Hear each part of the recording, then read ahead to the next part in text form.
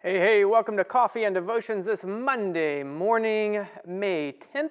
This is where every morning on the weekdays at 9 a.m. and on the weekends before my kids wake up, we work through just a little bit of the Bible together. And this year, 2020, we'll work through all the Gospels.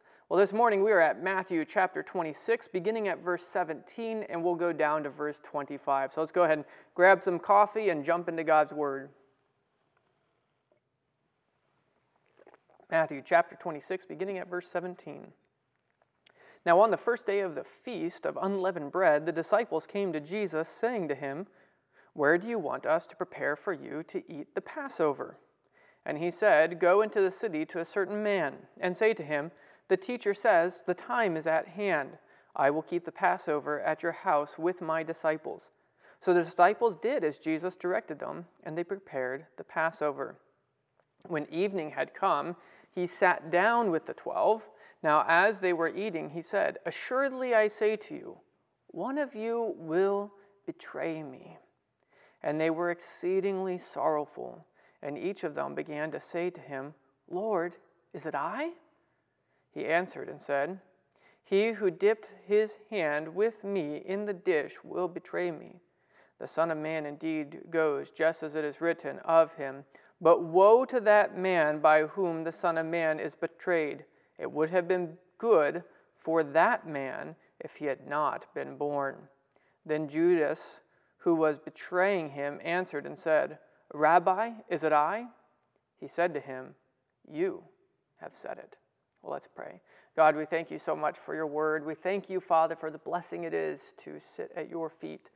Lord, we pray, God, that as we learn from you, that you would let us hear your words this morning, that we would be built up in our faith. In Jesus' name, amen. All right, so we need to do our Bible reading ABCs. A, what is this about?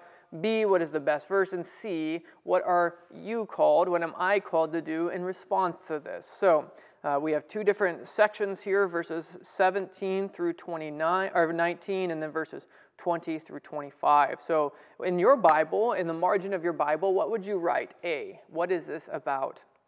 Well, in the margin of my Bible, I would say Jesus prepares for the Passover. I might say that. That's pretty close to what the New King James Version said, the Passover is prepared. I might emphasize it a little bit more. I might say the omniscient Jesus prepares for the Passover.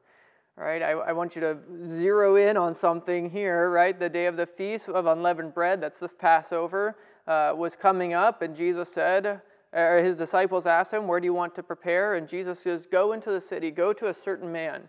And when we get into Mark and Luke, we're going to find out Jesus was very, very specific. He would know exactly what type of man, where that man would be, at what time of the day, what he would be doing, and he would take them to a certain house, and that certain house would be prepared a certain way. Jesus is the omniscient, the all-knowing one, knows exactly where he's going. And this is what Matthew is doing all through this section, right? He is showing that this is Jesus' doing. Jesus knows what's going to happen. Jesus knows what's going on, and he's preparing for that last great day. And so, so that's what I would do there in my Bible. I would probably highlight. I'd probably highlight verse 19. I think that's what I would summarize as the best verse. By all means, I'd love to hear what you would do. Maybe you would underline or highlight something else in your Bible for the best verse. Well, the second section is the Passover celebrated. And here we see that Jesus is celebrating the Passover. And it's more than just celebrating the Passover. We'll get into more details of this later. But this section, I think, would be more specific. Jesus, again, being omniscient, knowing all things, is saying that someone is going to betray him. And it's not like Jesus has this vague, fuzzy, cloudy idea of what's going on here, but Jesus knows specifically who is going to betray him. And so he knows it's Judas.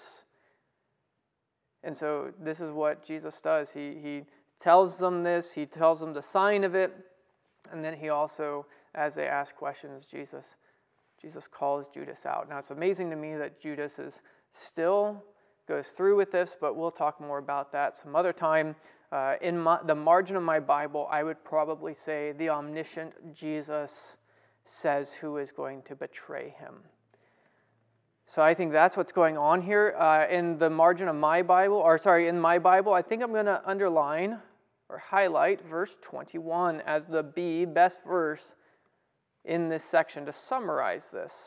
I think that's what's going on here, and we'll get more into the Last Supper later, but I think that's what this is getting at the root of it. So the last thing we need to do is see, what are you called? What am I called to do in response to this passage? So we need to ask ourselves, what are we called to do in response to this passage? And this is similar to what we did on Saturday. Right? Jesus knows what is coming. Jesus has this planned. Jesus is not somehow in the dark about what's going on, but I need to believe that Jesus knew what was happening. I need to believe that Jesus had this planned. I need to believe that Jesus loved me so much that he would purposely go to the cross for me. I need to believe that God the Father is so gracious that he would send his only begotten Son into the world to die for sinners, of whom I am the worst. And so I think that's what we are called to do in response to these passages as we're moving towards the cross, is realize that Jesus had his eyes towards that cross, that Jesus was going to be our lamb slain. And so that's what I think I'm called. By all means, you might have something else you feel that the Lord is laying upon your heart as you move this passage from what it's about to what you're called to do. I'd love to hear from you what that might be, but let's go ahead and pray. Father, I thank you so much for this day. Lord, we thank you for the great love which you have shown us in Jesus Christ. We thank you, Father, that you had your eyes set to that cross and that your intent, your will, your desire was to save sinners. Lord, what a gracious God you are. Father, you would even let yourself be betrayed by someone who would say that they were your follower, one of your closest friends. Lord, we pray, Father, that we would fix our eyes upon you, that our hearts would overflow with thanks for your great love. In Jesus' name, amen. Well, may the peace of Jesus Christ go with you today. Blessings.